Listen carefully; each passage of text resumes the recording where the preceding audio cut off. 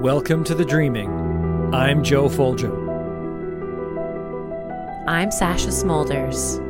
This is the Sandman, issue 13, Men of Good Fortune.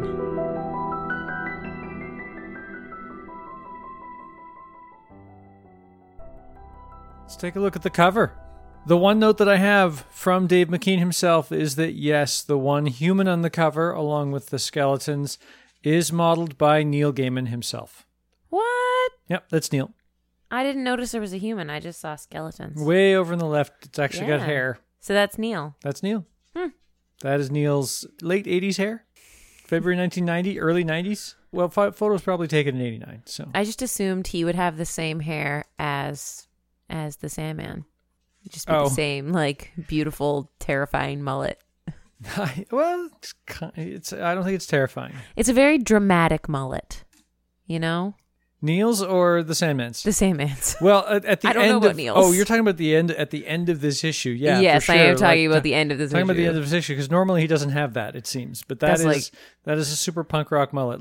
We're at the cover here. Let's talk about the cover. What have we got? We've got some more stuff. Right? We have what looks like a broken clock face. Right? Little pieces of it scattered around. Looks like it shattered like a plate. Mm-hmm. And some text. It almost looks like a corroded scroll or something, or a corroded book. Yeah. Passage of time, clock being broken. This is about a guy who can't die. We've got some death stuff on here. What's the circle on the right? That's the clock that's face the that's clock. broken. Yeah, you can see one piece of it. I get it. Yeah, it's interesting. It's art. There's some art right there with some death and broken time stuff going on there. Arrested time, is that the symbol for immortality? The broken clock. The skeletons seem very animate as well. Yeah, do they? Definitely the one on the far right. Like I get that they're skeletons and they're dead, but they just. I think that they could be posed in such a way that would make them look less lively. Yeah, know? I guess. I mean, it looks kind of like they're standing up. We've got Neil standing up there on the left. So, well, one has its back turned, and the other one's face is sort of in shadow, but which makes it look like it's kind of glaring at you from across the room, and then the other one kind of looks like it's scoffing and tossing its hair if it had hair. Like, Becky. The hair toss. I don't think that's what's going on. I think hair toss is a very low probability move for a skeleton. Well. I'm not saying it's impossible that that's what it's doing, but it's just low probability. Well, it could be at the end of the hair toss, and the skeleton could have been wearing a wig, and the toss could have sent the hair flying. I'm telling you, it's possible, but it's very low probability. Okay, well, since we'll never know, both possibilities are probably correct. Maybe Dave McKean will listen to this and write in and let us know. Maybe he'll listen to it and he'll like my idea so much, he'll retcon it and say it was right, even if it wasn't. That is always a possibility. Special edition Sandman draws the hair on with CG. Yeah. Like a George Lucas. Okay, let's get in. Page 1. We know that this is 1389 because later on he says, I'll see you in 100 years, which is 1489. We've got some people in the background talking about some stuff. Third poll tax in 3 years. What else could we have done? All I'm saying is when Ball and Tyler were killed, the spirit of the working man died with them. Those are both references to the peasant revolt. The poll tax is a flat tax. Okay. So the governments at the time would go, oh, crap, we need some more money. They couldn't do deficit spending. So they'd just go, oh, we've got an emergency thing we need to spend money on. They would institute this poll tax, which is every single person, rich or poor, has to pay this much money. Oh, and they just send people around and go, pay up. You got to pay up yours. We're going to war. Everybody's got to pay this much. So they had all these poll taxes, and finally the poor people rose up in this thing called the Peasant Revolt. And it happened back in 1381, 8 years before this. This is 1389. And Ball and Tyler were kind of the heads of that Peasant Revolt. So that's who they're talking about. They're talking about there being a poll tax and the people rising up against that. What could we have done? But when they were killed, the spirit of the working man died with them. Yeah. A couple things I noticed about the room they're in. There's a thatched roof. Mm-hmm. And the walls are sort of like stacked river stones. Yeah. And this is my first time noticing this, even though this will be my third read through, I guess, with you. Because I sit down before we record and read it through twice, right before we record. Yeah. But I noticed that there's is it called a brazier? Burning in the corner there, like just off, almost off of the just right in the middle of the room. And they reference it later when he talks about chimneys. And I didn't notice that at first, but that's very interesting. That's in there. The Two Popes is referencing the Western Schism. In 1377, Pope Gregory XI returned the papacy to Rome from Avignon, where it had been for almost 70 years. They were like, we're going to go up to Avignon. When Gregory died in 1378, the Romans rioted to demand that the next pope be Roman. No Roman candidate came forward, so Urban VI was elected, who, while not Roman, was at least Italian. But Urban, while he was actually well respected before he was pope, as pope, was suspicious, reformist, and prone to outbursts of anger. So a group of cardinals moved back to Avignon and elected Clement VII as their pope. Ooh. And all of a sudden, all of these European monarchies had to decide which pope they were following. Oh. Which, of course, led to a whole bunch of diplomacy, right? Well, Pope, if we're going to stay with you, what are you good? That kind of thing was, I guess, going on at the time. And people were saying there's two popes. This is a sign of the end times. Yeah. Right? Which pope won? What happened is it actually lasted for quite some time until one died, and then it was through this weird, it got kind of weird and boring and diplomatic because they really didn't differ that much, except each side was calling the other more corrupt than the other. No, God said I had to lead. Yeah. God said I had to lead. So it got down to arguments about the technicality of the church law so they were like, no, you're not allowed to just go off and elect your own pope because we've got the rules how that works. Therefore, your papacy was invalid. And then they said, no, but this rule says that for the good of the church, we're allowed to act how we see fit. And that's how we're acting. So our papacy was therefore valid. And so they had all these arguments after a bunch of the popes died and were replaced. And eventually the two sides came to an agreement. And I don't think there was actually an active pope at that time, and they finally just went, nope, now this is the pope. And I think over time they have declared the popes of the Avignon papacy to be the, quote, anti-popes, meaning false popes, that they're not real. But it's up in the air. It's not like either one of them was truly evil or more evil than the other, as far as I could tell from looking up the... it's not like they have an evilometer. You'd think if there was that kind of dispute, you'd think that God would just show up and say, yo, guys, this one's my pope. That's the logical way that should have sorted itself out. Yeah, that is what should happen. God should show up and tell it, because so many people are living not knowing which pope for so long. Yeah, so God should have been like, yo, bros, this guy, he's my pope, bro. That other pope, like, he's cool, but he's not my buddy. Like, we're not tight. Yeah. So that lasted until about 1417. So it lasted about 30 years. Wow. 35 years or so. Sandman and his sister, Death. Yeah. They show up in this... would it be called a tavern back then, do you think? Or we can call it a tavern, I guess. Yeah, I'm not sure what the right word would be, but yeah, it's a public house. Let's call it that. It's a public house. Okay, well, they show up, and I don't know if I'm reading it. I guess my initial thing when I look at them is I think they both look like they're from a religious order, but maybe that's just that they're wearing clothes that look a little more expensive. Yeah, my feeling is that they are better off than the majority of the people there. Mm-hmm. Like, she looks like she's wearing a nun's habit, but I think that's also just sort of what women wore. Yeah, I think that's just women's clothing. Yeah. Mm-hmm. Yeah, it looks like something that Maid Marian in the old Robin Hood stories would wear. Yeah, except for the ankh. Except for the ankh she's got around her neck. Yeah. And he looks like he has his ruby around his neck. He does. In fact, he has his ruby present in every costume except for the modern era one. Also, his hat looks like a pie. Yeah, I'm not entirely sure what that style of hat is called. I'm going to call it the pie hat. Yeah. The Geoffrey in this page is Geoffrey Chaucer, I thought so. author of the Canterbury Tales and famous for establishing English as a legitimate language for literature at a time when it was thought only French or Latin was worthy. Langue des travaillistes means language of labor, which at the time was the English. The aristocracy were the Normans, the French basically, who had come over and taken over at the time, and the English were just all the working class serfs.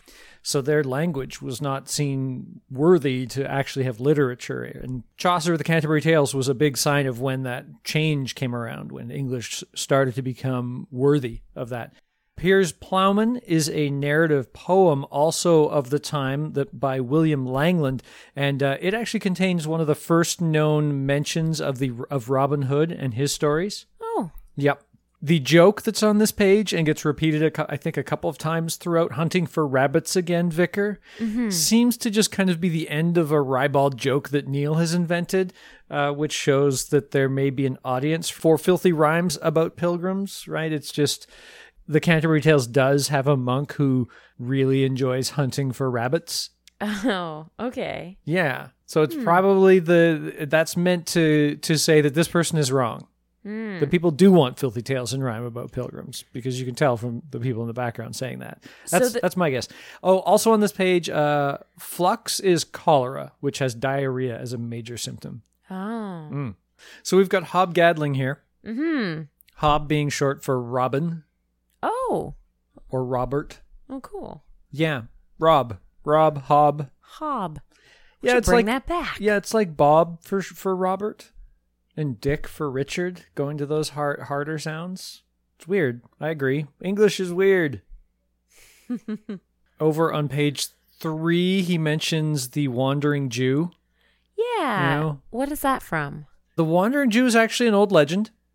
We're not entirely sure where it comes from. There are a few lines in the Bible that people say that the legend may have arisen from, but nothing is conclusive. And it's a legend that concerns a Jew who taunted Jesus on the way to the crucifixion, and they were then cursed to walk the earth until the second coming. Oh. Yeah. And Ahasuerus, which is mentioned as his name here, is actually a name that's used several times in the Bible. It's also applied to the Wandering Jew, notably by Kant in his The Only Possible Argument in Support of a Demonstration of the Existence of God. So it wasn't uncommon for him to be called Ahasuerus, but Ahasuerus is not always the name of the Wandering Jew. And Hob is basically saying, look, everybody dies just because you think you have to die. Yeah, that's a weird theory on death. It's only because you believe in it. He's kind of got the secret about living forever, right? The secret is everybody just thinks they should die so that they do. Mm-hmm. And death is giving him a knowing look. Yeah. She's like, sure, buddy. Yeah, and she's the one encouraging Dream to get out and meet people, right? Yeah, and it's kind of cute. But isn't it kind of coincidental that there's a guy going, I could live forever, in the pub that she brings her brother Dream to? She is death, he is Dream. He dreams of living forever and not dying. It's almost like that because he is saying this, they go there. Oh. Yeah, I guess that makes sense. I mean, it seems like she wants him to be not only in the tavern, but listening to the people who are there. Like paying attention to them and hearing their stories. Like he's become maybe at this point in his story, he's become too distant from humanity. And she thinks that that's not good. That's what she does say. Yeah, get out and meet them. I just think maybe it would be good for you to see them on their terms instead of yours. Since he's only seen people in their dreams. Yeah, when they're unfettered by the real world. Yeah, and the word swive does mean what you think it means. It means to have intercourse with. Women to swive. You lot may die. I expect you will, because you're stupid. Not like me, though. Not like me, though. And he's giving the thumbs up. I know. He's pointing at himself. With his thumb. With his thumb. This guy. Guy. Who's got one thumb pointing in his own direction is going to live forever? This guy. Hob Gadling. It might be interesting. Very well. I don't think she has to be convinced. Like, that knowing look, this is kind of her idea. She led him here. Plus, this is the kind of tricks that happen when brothers and sisters go to taverns together. Geoffrey, for a diplomat, tu juges mal la nature humaine. That translates to you badly judge human nature. You're a bad judge of human nature. Also, Death calls Dream little brother here. Yeah. She called him big brother before. Did she? Yeah. Oh. So we know that she's actually the oldest. She showed up first. That makes sense. But he's taller. So I think that's why she said big brother that one time. Okay. Because he was taller. Like, she was specifically looking up at him. A spittard is a young stag. That's mentioned down at the bottom. The English were born to hunt spittard and stag. And if they take that away from us, is that the peasants saying that if they're not allowed to hunt anymore? Yeah, we're English. We should be allowed to hunt deer, right? And if they take that away from us, 'twill be John Ball has rung in your bell once more. John Ball was again one of the leaders of the peasants' revolt that had happened previously. And that quote, rung in your bell, is actually a reference to a letter of the time about the aforementioned peasant revolt's leader that was a call to action. John Ball greeteth you well all, and doth you to understand he hath rung in your bell, meaning he has made the call. The bell is ringing, we all have to rise up. What the person at the end is saying is, if they don't let us hunt deer, we're just all going to rise up again. Dream goes over to the table and basically says, like, so I hear you're not going to die. Why don't we meet up in 100 years in the same place? And I think all the guys at the table think he's making fun of him. Yeah. Oh, God, that's a great joke. Way to call him on it. Yeah. But Hob is like, yeah, man, I'll meet you here. Yeah. One of them says, and I'm Pope Urban. The other one says, oh, and I'm Pope Clement. Those are the two popes of the time that we mentioned before. King Dick, who he says is thick.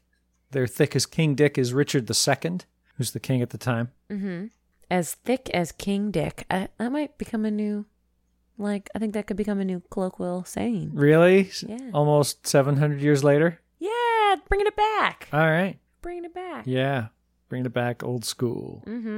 So over to the next page, and bam, it's 1489. And now they have a hearth. Is that what that's called? Hearth. A hearth. Now they have a hearth. Yeah, big chimney.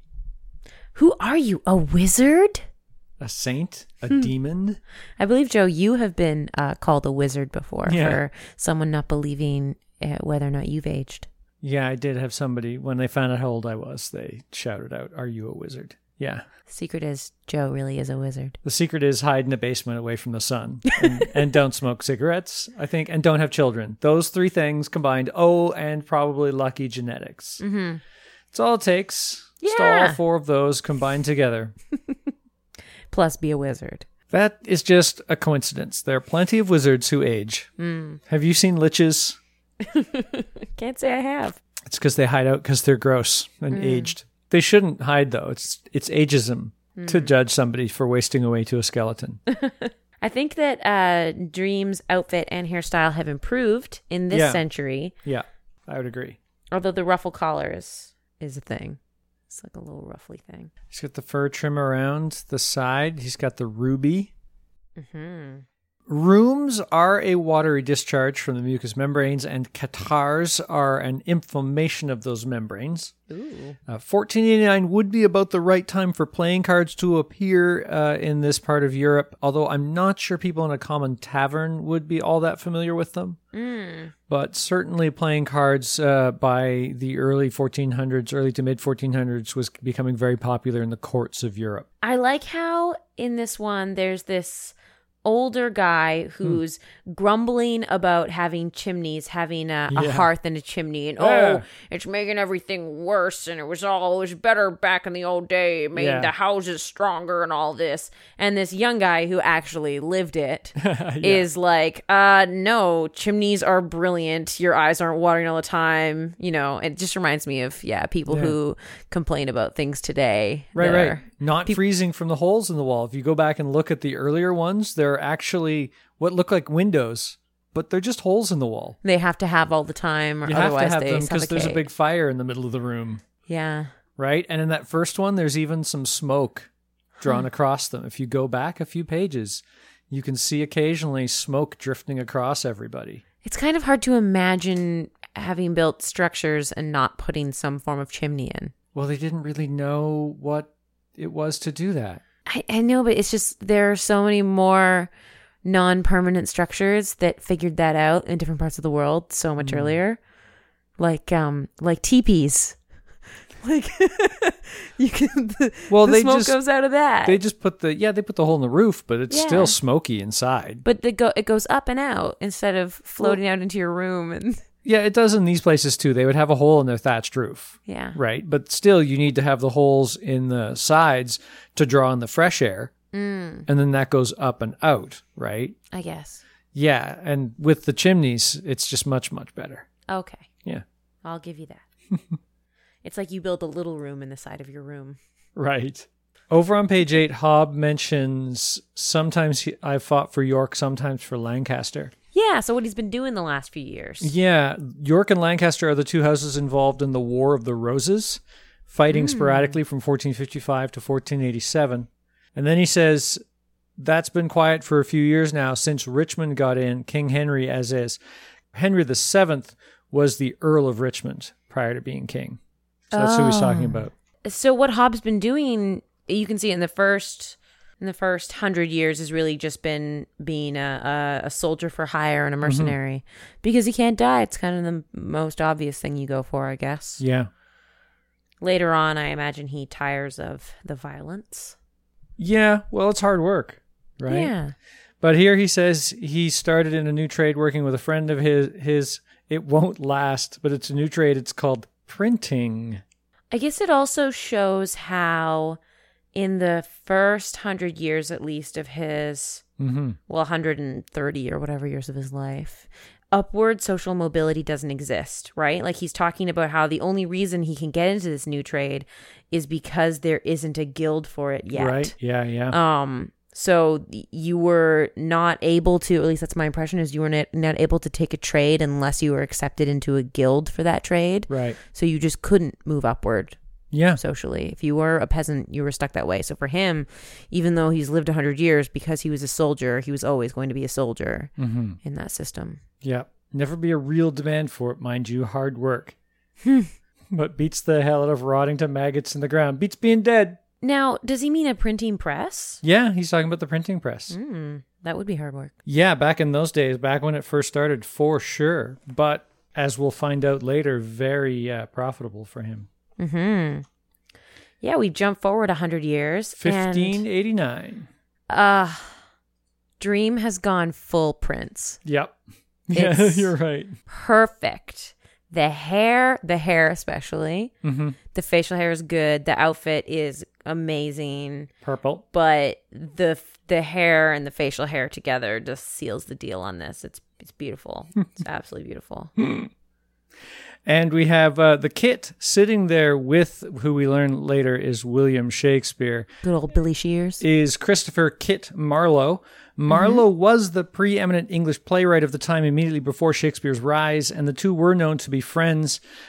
Shakespeare's sonnets actually mention a poet that he's jealous of, and many people believe this to be Marlowe because Marlowe was so highly respected. Marlowe's death was kind of surprising and shadowy, and people aren't exactly sure how it happened. I want to point out, too, on the first image of this transition into this time, the tavern itself has changed. It's been completely rebuilt. No more of the river stone walls. Still has a sort of thatched roof, but it's not a flat roof. It's a peaked roof. A peaked roof, thank you. And also, so dramatically, Dream is just tossing a rose in this first one. Like, he just had a rose and he just tossed it. Yeah, that's interesting. I'm not sure what that references. Maybe Neil's going to write a story about before this and he's going to have a rose. I don't know. Ooh. In that first panel with Shakespeare and Marlowe, he's mentioning that for one's art and for one's dreams, one may consort and bargain with darkest powers. That's Faustus, basically, that he's talking about. And this is a really interesting thing. The Sandman annotations pointed this out. I didn't notice this. Shakespeare is speaking in iambic pentameter through this whole thing. Is he? Yeah, that would be lines of verse with 5 metrical feet, each consisting of one short or unstressed syllable followed by one long or stressed syllable.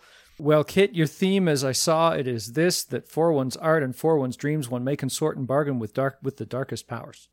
Powers as one syllable. That's why it's got the apostrophe in there. And then it fits. 'Tis so. Clever. Yeah. Very clever. And we've got Hob, who's doing well. This is about as jolly as he gets. He's got a big grin on his face all the way through it. And he's happy because he's been making lots of money. Yeah. He's invested in shipyards. Last time we spoke, I was working with Billy Caxton. I made some gold from that.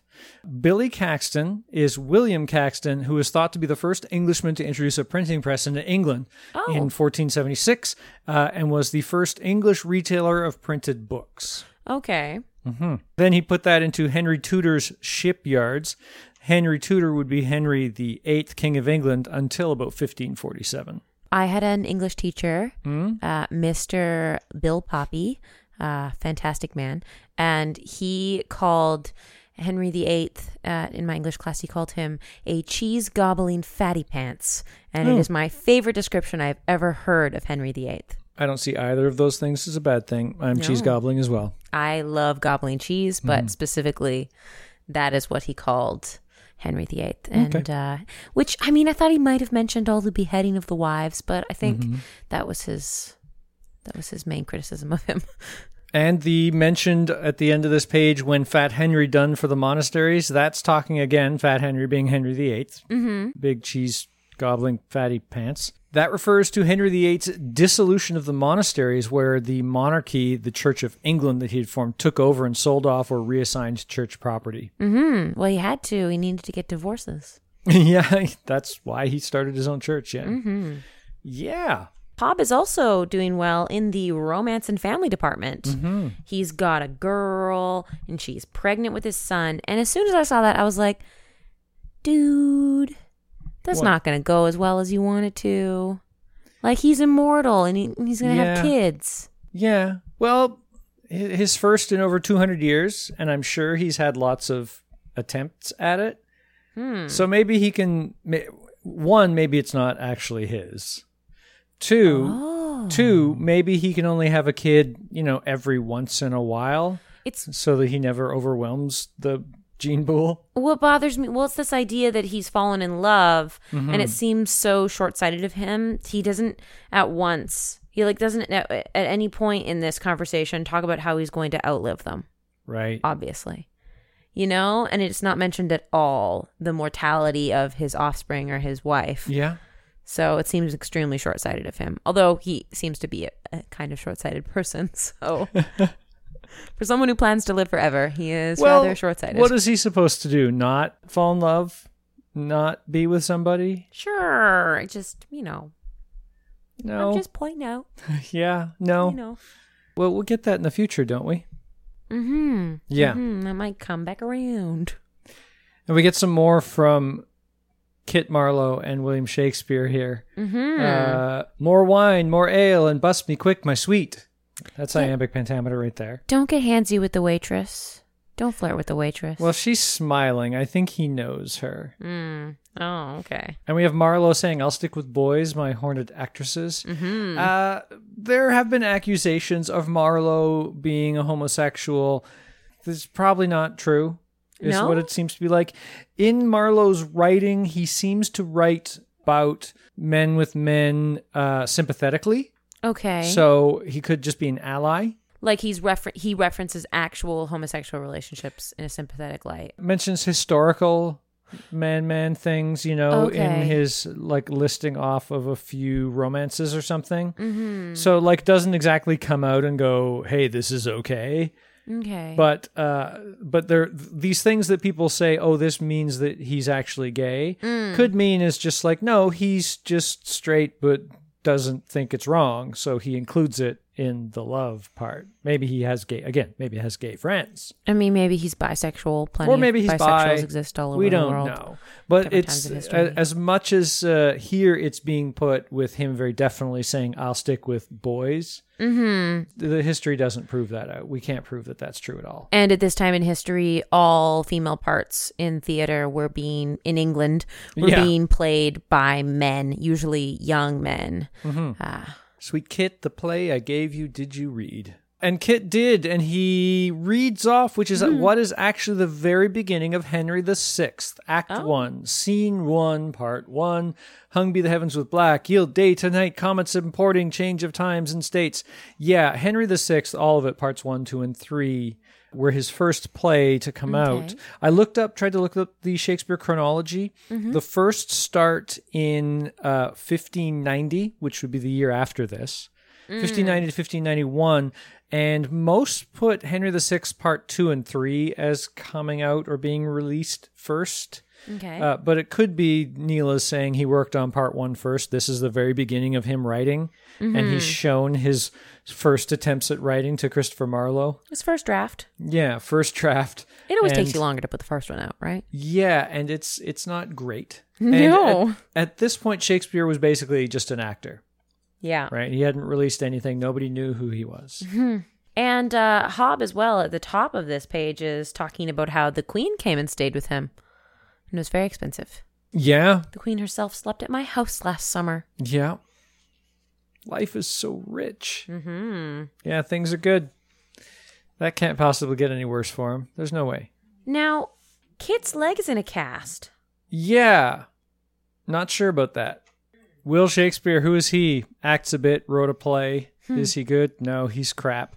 Early on, Shakespeare's first few were not all that good. He was kind of copying what other people were doing. He kind of really was a wannabe, they say. This is kind of where the William Shakespeare didn't write his own stuff comes from, because they're like, look at how much better he got. Well, that's just like, learning. Yeah, look at how much better he got. Exactly. Yeah, some people aren't just naturally savants. Like, they have to find their voice. They have to learn to write. For sure. And Neil, on the other hand, says, no, he met Dream in a tavern. And did some kind of deal with him. Yeah, now why would Dream want to make a deal with Will Shakespeare? Who knows? Create new dreams to spur the minds of men. Is that your will? Then let us talk. Well, I guess Dream does care a great deal about stories. Stories are important. And he's the prince of stories. William Shakespeare didn't invent the stories that he told. No. He took stories that already existed and told sort of the definitive version of them. In English way. For the play. Yeah. Yes, for like sure. He ended up writing the definitive version of many of those stories that had already existed, at least as far as theater is concerned. Yeah, for sure. Yeah. Everything to live for and nowhere to go but up, says Hob. I feel that way when I eat the bread that you make, Joe. Everything to live for and nowhere to go but up? Yeah, white bread. And also I would kill for it. Oh. Good to know. Next page, 1689. I have a question. What is dream smoking? Oh, I don't know. What did people smoke back in 1689? I'm guessing tobacco. Okay. I like guess his shoes. Somebody else is smoking there. I guess they offered you that there. Maybe that's I couldn't find it, if that was a thing of the time. Like if it's an opium den or something? No, or People just smoke pipe opium tobacco back then? would be pipe. the thing that everybody would get at a pub or something. Like, it looks like it's become kind of more high class now, right? Oh, yeah. Well, they're also, all of their clothes seem to be, I mean, it's the English version of it, but they are very influenced by the French aristocracy. Yeah, gentrification has happened. Right? It's turned from, a small circle of huts that has this one public house to one building in a small hamlet to now it's a fine establishment in a larger city. And they have oil lamps, both mounted on the walls and on their tables. And they're not drinking out of tankards anymore. They're drinking out of wine glasses. Yeah.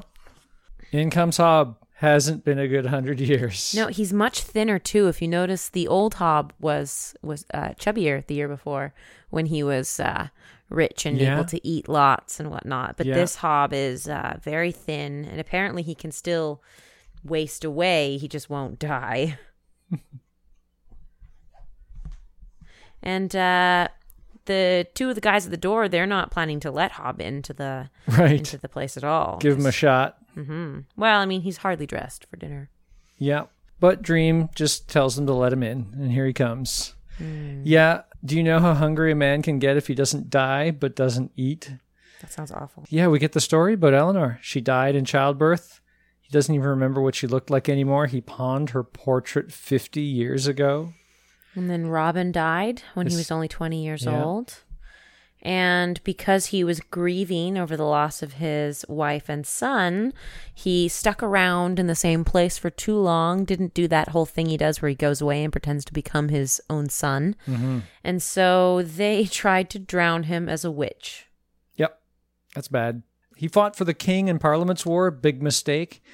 He's talking about Oliver Cromwell in Parliament. They took over England for a while during the 1600s. The monarchy was eventually restored, but Hob picked the losing side. Okay. I've hated every second of the last 80 years. Every bloody second. And do you still wish to live? Do you not seek the respite of death?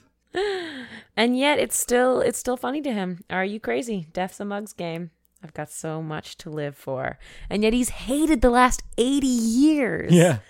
And then all he needs to be is have someone poke at him and say, well, it's up to you. Do you want to die? And he's still like, no. No. What? Life's awesome. It's better than dying. And in the next 100 years, things do get better for him. It's almost as if this conversation with Dream turns him around. You know? It might, yeah. I think so. Or just the way things work, right? He's had it down 80 years. He's been depressed. You know, just eventually you're going to get over it. Things are going to pick up. The woman at the table she has a mask. On page 16, the previous page before. Yes, she's on the previous page, and then she's also on the final page of this point in time. Especially on the final page in this point of time, it seems like she's glancing over at them, like she's paying attention to their table. Like maybe spying on them. Well, we find again in the next, if we go ahead to 1789, we find out that there are rumors of people meeting every 100 years. So maybe she was one of the people who started that rumor. Just the palest guy comes here every 100 years. Yeah. I know, because I also come here every 100 years. How would people know that? It makes no sense. Yeah, that kind of confused me. I wasn't sure how they would catch on. It's probably more magical that people found out that the residue of, like, there's some kind of magical proof that they've been there, and somebody with the senses to know is like, no, every 100 years something important happens here. And then that story got out there somewhere. Who knows? But it could be from this woman with the mask. I don't know. Or maybe she becomes important later. And now the sign outside the place is a horse with two, I think they look like suns. I think they're sunbursts, yeah. Sunbursts? And Hob is explaining the slavery. triangle trade is what he's explaining. Yeah, he's explaining the triangle trade. From what he's saying, it seems like it's all one ship, that one ship goes there, then there, then there. Because of the different requirements for the types of ships and stuff, it was often they would head back to their home port. But the direction of that trade certainly did go that way. And so the companies at those ports would certainly, take the one thing, trade them for the other thing, put them onto a then different ship, which would make the trip to the other place, right? Okay. Because it's just terrible. The ships that they would make, and I have an image that I can show you of what these slaver ships looked like. They were specifically constructed to hold as many humans as possible without giving a shit about them. Like, it's horrible, horrible stuff. That's despicable. Yep. And that's what Hob's describing. But he's made a lot of money at it. So we have a couple things happen in this scene, right? We have the first appearance of Lady Joanna Constantine. Yeah, what an interesting coincidence of her name being so similar. And that she knows about stuff and is kind of a badass who can actually, like, the fact that she got here on the right date and managed to, like, get the whole setup to catch them and all that other stuff. Mm-hmm. The only reason she failed is because Dream is not like these other things she's used to dealing with. Now, is she a character from something? Like, she is not. Are we supposed to believe she's related to Constantine in the future? John Constantine? Hob says he knew a Jack Constantine once, and there are different Constantines through the times. Okay, that's what I was wondering. Is this a reoccurring... Mm-hmm. Yeah. Yes. But this is the first appearance of Lady Joanna. Interesting. Well, I like that there's a lady one. Mm-hmm. Her costuming, well, I know they're in England, but it definitely reminds me of what you would think of as like the Southern Belle. Oh, yeah. That look, which, I mean, they were English settlers. Yep. So it made sense that that's where their fashion would have come from at this time. When mentioning the slave trade, Hob mentions it was him that funded Jack Hawkins, 200 years ago. Jack Hawkins was an English naval commander and is thought to be the pioneer of the English slave trade. Good for him. Yeah. Hooray. You'll go down forever in history. He also mentions first the colonies, now France, being 1789. The French Revolution has just begun. This follows the American Revolutionary War, which ran from 1775 to 1783. You know how I know stuff about that? How? Hamilton. Oh, okay. Yeah. I mean, I kind of knew stuff about it before, but when they wrap the dates, it sticks in your head a little more. Yeah, true. Over the next page, Hob mentions seeing King Lear, except they gave it a happy ending. Yeah. He's probably talking about the history of King Lear, which is an adaptation of King Lear by Nahum Tate that has a happy ending. It was actually written 75 years after Shakespeare, so it's not as new to the 1789 as this kind of makes it out to be. Okay. And it actually was performed fairly often by English actor and producer David Garrick off in the mid-1700s. So that's probably what he's talking about. There was a stretch of time when the audiences wanted that happy ending, and people would actually try to put on the original Shakespeare, and the audiences would not like it. The Mrs. Siddons that he mentions is Sarah Siddons. She was a famous English actress of the time. She's actually known for her Lady Macbeth. Yeah. And this is where Hob asks about Shakespeare, because he remembers seeing Dream walk off with him conspiratorially, and he wants to know if he cut a deal with him. Yeah. Perhaps. Did he sell his soul? Nothing so crude. I really want to know what happened. Well, maybe Neil will write that story sometime. And in walks Lady Joanna Constantine. Even Hob does not look all that worried. Well, no, he's... Right? He knows he's going to live forever. He can't die. And he's actually with the guy who let that happen. Yeah. It's kind of funny to have a giant Bowie knife to your neck like that and be smiling. He doesn't even put his tea down. Yeah. Lady Joanna Constantine actually thinks that they are the devil and the wandering Jew. Ah, bringing it back. Mentions that same legend that was brought up 400 years ago. Interesting. By Hob himself. Well, I bet Hob brings it up from time to time. It's since he started to live forever, and that was the first thing that he joked about when it came to living forever. Yeah, probably. Yeah. So Dream stops her very easily. Yeah, with some of his sand. Yeah, he's done that before. Her kind walk amidst the flotsam of lives they have sacrificed for their own purposes, till friendless and alone they needs must make the final sacrifice. That is apparently the curse of the Constantine. That they walk amidst the flotsam of lives they have sacrificed for their own purposes, till friendless and alone they needs must make the final sacrifice. Which is themselves. Yeah. That's the final sacrifice. Oh, that's very depressing. And then at the end here, the last thing that Dream says as he leaves, "It is a poor thing to enslave another. I would suggest you find yourself a different line of business." That's in quotes. Oh. Right? I didn't even notice that. Yeah, I can't figure out why. It seems like he's quoting perhaps some kind of book or novel, but the only thing I can find is this book itself with that line. So... Maybe Neil is just trying to make it seem like these aren't Dream's words, that someone that Dream has run into along the way would have said this to him, but he doesn't feel the need to have it be someone famous. Although it does seem quite peculiar that it wouldn't be. 1889. Those coats. Double layered. So on this first page, before he gets in, Dream meets Lushing Lou. Mm-hmm. And she thought he was Bloody Jack himself. As in Jack the Ripper? Jack the Ripper, who killed 8 sex workers in 1888 and was never caught. Lushing Lou is actually a real person of the time and is mentioned in the book London Labour and the London Poor. Oh. It's an assembled bunch of newspaper articles from a paper called the Morning Chronicle of the time. Huh.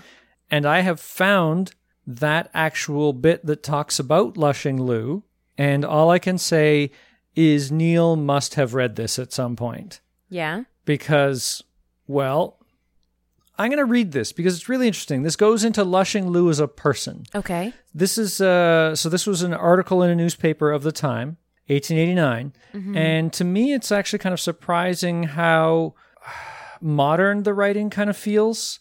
I mean, it is a little more old-timey. Let me read it. It's fairly long. Okay. When she was gone, I turned my attention to the woman I have before alluded to. Lushing Lou was a name uneuphemistic and calculated to prejudice the hearer against the possessor. I had only glanced at her before, and a careful scrutiny surprised me while it impressed me in her favor. She was ladylike in appearance, although haggard. She was not dressed in flaring colors and meretricious tawdry. Her clothes were neat and evidenced taste in their selection, although they were cheap. I spoke to her. She looked up without giving me an answer, appearing much dejected. Guessing the cause, which was she had been very drunk the night before and had come to the public house to get something more, but had been unable to obtain credit, I offered her £0.50 and told her to get what she liked with it. A new light came into her eyes. She thanked me and, calling the barmaid, gave her orders with a smile of triumph. Her taste was sufficiently aristocratic to prefer pale brandy to the usual beverage dispensed in gin palaces. A drain of pale, as she termed it, invigorated her. That's what she calls it in this, a drain of pale. Glass after glass was ordered till she had spent all the money I gave her. By this time she was perfectly drunk, and I had been powerless to stop her. Pressing her hand to her forehead, she exclaimed, "Oh, my poor head!" I asked her what was the matter with her, and for the first time she condescended, or felt in the humor to speak to me. "My heart's broken," she said. "It has been broken since the 21st of May. I wish I was dead. I wish I was laid in my coffin. It won't be long first. I'm doing it. I've just driven another nail in, and Lushing Lou, as they call me, will be no loss to the society. Cheer up. Let's have a song. Why don't you sing?" she cried, her mood having changed, as is frequently the case with habitual drunkards, and a symptom that often precedes delirium tremens. "Sing, I tell you," and she began. "The first I met, a coronet, was in a regiment of dragoons. I gave him what he didn't like, and stole his silver spoons." There's the song she sings. When she had finished her song, the first verse of which is all I can remember, she subsided into comparative tranquillity. I asked her to tell me her story. "Oh, I'm a seduced milliner," she said rather impatiently. "Anything you like." A milliner is a person who makes or sells women's hats. I had to look that up. It required some inducement on my part to make her speak and overcome the repugnance she seemed to feel at saying anything about herself. She was the daughter of respectable parents, and at an early age had imbibed a fondness for a cousin in the army, which in the end caused her ruin. She had gone on from bad to worst after his desertion, and at last found herself among the number of low transpontine women. And I had to look up transpontine. That means on or from the other side of the bridge. So I'm guessing the other side of the bridge in London, which lower class. She was a daughter's respectable parents, so maybe she's from the right side. I don't know what that means exactly.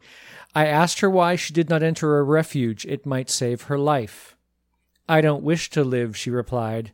"I shall soon get DT, and then I'll kill myself in a fit of madness." Lushing Lou. Is real DT person, delirium tremens. Oh. She's trying to drink herself to death. Mm. And Neil has thrown her up in this book. The other side of the bridge, is that like the wrong side of the tracks? I guess maybe? so. I think that's what that means. Yeah. All I could find is other side of the bridge.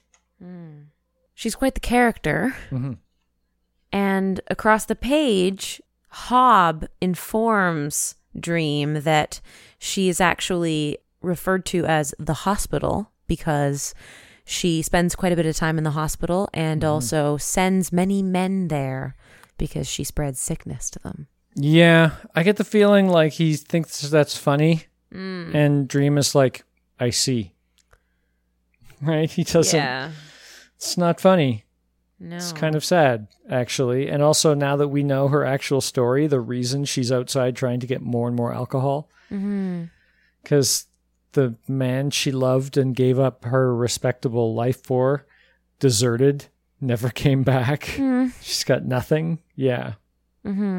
We've also find out Hob has been coming back over the last month or so. He's been dropping in on this place, so it doesn't seem unusual, the two of them meeting there. Right, so the same thing doesn't happen. He also mentions a fellow bloke who calls himself Blood. He's met a half dozen times. That's talking about Jason Blood. Blood? Jason Blood. You laughed the last time I mentioned him. Oh. He's the human host of Etrigan. Oh, okay. I keep forgetting. Yeah, he was just a regular common peasant, apparently, who Merlin used to tie Etrigan to a human soul to, like, control it somehow. At this time, Blood is an amnesiac, so he's losing his memory. He doesn't know that he's possessed by Etrigan at this time, and he doesn't know he's immortal. I feel like, maybe I've said this already now that I've already heard of Jason Blood, but having a name like Blood is a lot like living in an anime universe and having pink hair. You know, something is going to happen to you. Yeah. You're going to get mystical moon powers or something. Yeah. And if your last name is Blood and you live in this kind of world, you're going to have a demon tied to you or something because a wizard decided that was the right thing to do. You know, just... I think parents' fault, I think really. his name Blood actually comes from they like when he first got Etrigan bound into him.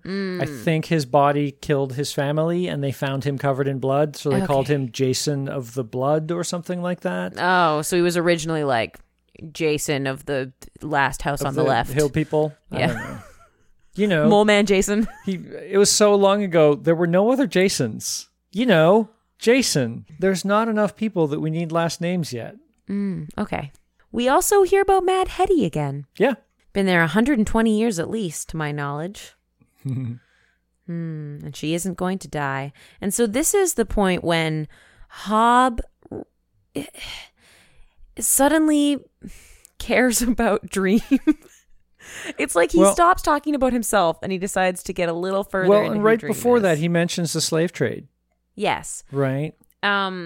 He does feel, well, it's in his sort of monologue about what he's come to think of the world. And so he feels bad, like he can't take back what he did to all those people and, you know, what happened as a result of the slave trade. He can't change.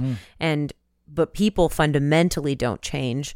And so he's questioning why Dream made him be without death. Yeah. In the first place. And he doesn't think that it was out of a curiosity to watch a person, to see what happens to a person when they don't die, because now he knows that he's not the only one. There are plenty of other people that Dream could have studied to see. And so he tells Dream, I think that you just wanted a friend. And Dream gets really offended. Yeah. So offended it's obviously true. Yeah. Right? You like me. Yeah. No, I don't. Do not. He doesn't deny it either. It's just you dare imply that one of my kind might need companionship. You dare to call me lonely? That's not a denial, dude. That's not I'm not. That's not what it is. I think Dream even is okay with knowing like that's what it is. He's just like, you don't say it. There's rules. Yeah. I follow the rules. Endless aren't friends with mortals, so whatever this is, it can't be that. But then, I guess 100 years later, 1989, next page over.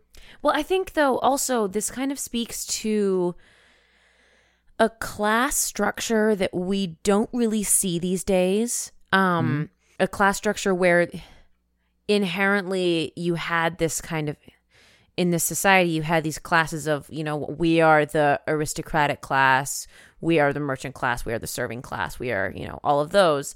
And I think that has been shown in each of these different periods of time. They really explore how those classes change, the fact that at a certain point mobility is possible for Hob, and how he goes from the different, you know, he's a warrior to being, you know, a businessman, a pauper, and now he seems like he's a gentleman again, and all of that. And all along, Dream has always been dressed like the richest. Right? He's always seems to be in the finest of clothing. And so the status between the two characters, even though, you know, it appears that they're at least relatively equal, they're not equals. They're at median, they're not equals. So in this, the idea that, yeah, that this person who is of a lesser status than him would openly question him in that way and claim that they have that equalness of friends would seem off-putting. So then when you fast forward 100 years where that kind of class system has been for the most part fairly dismantled, there isn't so much of that servant master kind of relationship anymore, then it is okay that they would be friends. Like Dream's ideas of how societies are structured and work also evolves with ours, perhaps. I guess my theory. You think our society is becoming less caste driven? Kind of. It's I've heard it sort of described. One of the better examples of it is if you look at the story of Lord of the Rings, the relationship between Samwise Gamgee and Frodo. People say all the time, they say that would be like a queer relationship because of how devoted Sam is to Frodo. But that's because these days, and first of all, you're totally welcome to consider Sam to be gay if you want when you read that story, or however you want to see their relationship. That's totally up to you as the reader to interpret that however you want. And I'm all for interpreting things as queer when you want them to be. But if you look at it through the lens in which Tolkien was writing it and about kind of the period of time he was romanticizing when writing that fantasy, there was this social structure that existed between this kind of romanticized idea between the servant and the master, not in like a slave way, but just that there were people who were considered just naturally better, who were kind of like Frodo's class of people, who had people who just naturally kind of worked for them, like Sam does. And that their relationship where Sam is so devoted to Frodo just made sense in the context of how Tolkien was writing it. And it kind of, I think, could be seen maybe in this story where that's sort of the way that things would work between perhaps Dream and Hob to a certain sense. And so then when you do get to this current idea of it, they could actually be friends because it's gotten to a time where that idea of inherited class is more broken down, especially with the idea of like the American dream and whatnot, even though it is still kind of, it's inherited. It's not a fair system. The idea is you could come up from being the poorest of the poor and deserve to be in this other class. I think even 200 years later, Hob has had the queen herself staying at his house. He's already risen to be up to hang around with royalty and enough to be friendly with royalty. But not that soon. But not Dream, not with the Endless. I don't think that their caste differences matter so much because I think that they're fairly quickly, if you look even at 1789, when they meet Lady Joanna Constantine, they're wearing basically the identical clothes. Dreams are black with the purple, and he's got his gem in the middle. Other than that, they're wearing pretty much the same clothing together. They're very similarly ranked, and they've still got another 200 years to go before Dream admits that they're friendly. Okay. Yeah, I get what you're saying, and what you're saying about class differences is totally accurate. I just don't think that's what's going on here. Okay. I think getting stuck in a cage for 70 years out of the 100 that he's been gone. Oh yeah, I mean they've evolved. Each of the characters have evolved. I think that it is true that is a part of Dream's journey, but I think it also does line up with how times have changed and how a lot of the time that he spent in captivity, you know, the culture changed as well. And I do think that to a certain degree, Dream adapts to the culture that humanity is in around him as he goes forward. I think he does, yeah. His clothing in this final page, much more casual. Mm-hmm. Right? He's got a black t-shirt on, while the jacket on top might be still kind of formal or on top of something formal. He's definitely wearing a black shirt and kind of has punk hair. Mm-hmm. So he's, not as formal as he has been in the previous one. So something has certainly changed big time. Mm-hmm.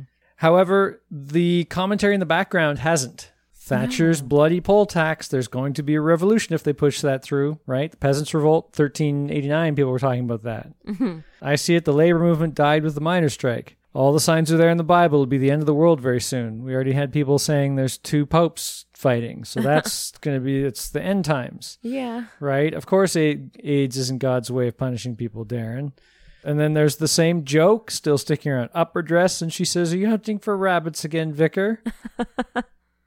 Right from the beginning. The theme of this, well, there seems to be 2 themes. One is that people don't change. Yeah. Right? Because so much doesn't change. Hob never wants death. The humanity around doesn't really change that much as the trappings do, the technology does, the life. Neil Gaiman seems to definitely think that technology has made our life better, right? And I think he's absolutely right. Chimneys are better than braziers and holes in the wall. Yeah. Right? White bread that is readily available to all people is better than brown bread and white bread only for royalty. Yeah. All that kind of stuff. The oil lamps are better than the other things. Electric is better, et cetera, et cetera, et cetera. And I think Neil really tries to push that. I think there's also a lot to be seen in this final shot of the whole room that are references throughout the story as well, such as the bottom right corner of the large panel. There's a couple who are both black who are sitting at the table, and they're playing cards. Right. And Hob mentioned earlier in the story, in the first 100 years or second 100 years after he becomes immortal, that playing cards are a thing. Yeah. And I think that's an interesting reference, that not only is he finally sharing a space that's not segregated in any way, but also that they're playing cards. Yeah, that's a good point. This is the first time that it would be not be segregated. Wow. And the cards are still there. Yeah, nothing changes, right? Once you introduce something that works, it sticks around until something better shows up. Yeah. Technology. So now they'd be sitting there playing Pokemon. Yeah. Although I think we're guessing it would be 2089. I don't know what they'll be sitting at a table playing in 2089. So up next, collectors. What is your prediction? Collectors. Well, I don't...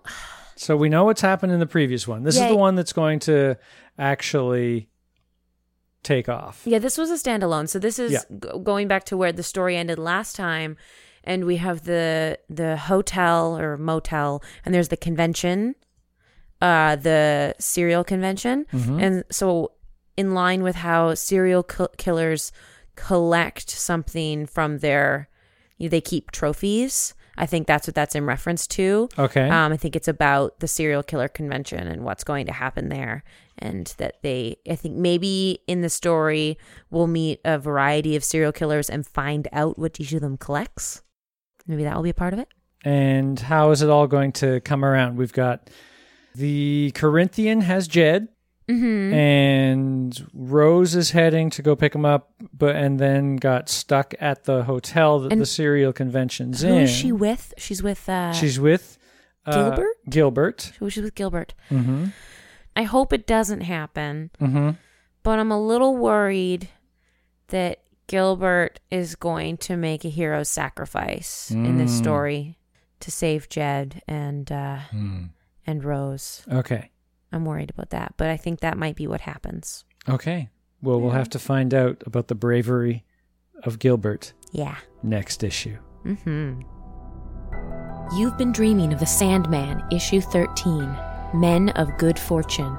For show notes, visit thedreaming.modeofdust.com. Support future episodes at patreon.com/thedreaming. Like us on Facebook. Rate and review us on your favorite podcast app, including Google Play Music and iTunes. Our theme music is Onerai by Kai Engel. Hear more at kaiengel.bandcamp.com. The Dreaming was recorded in Burnaby, British Columbia, Canada, on the unceded territory of the Musqueam, Squamish, Kikate, and Tsleil-Waututh nations. I'm Sasha Smulders. Thanks for listening. Time to wake up.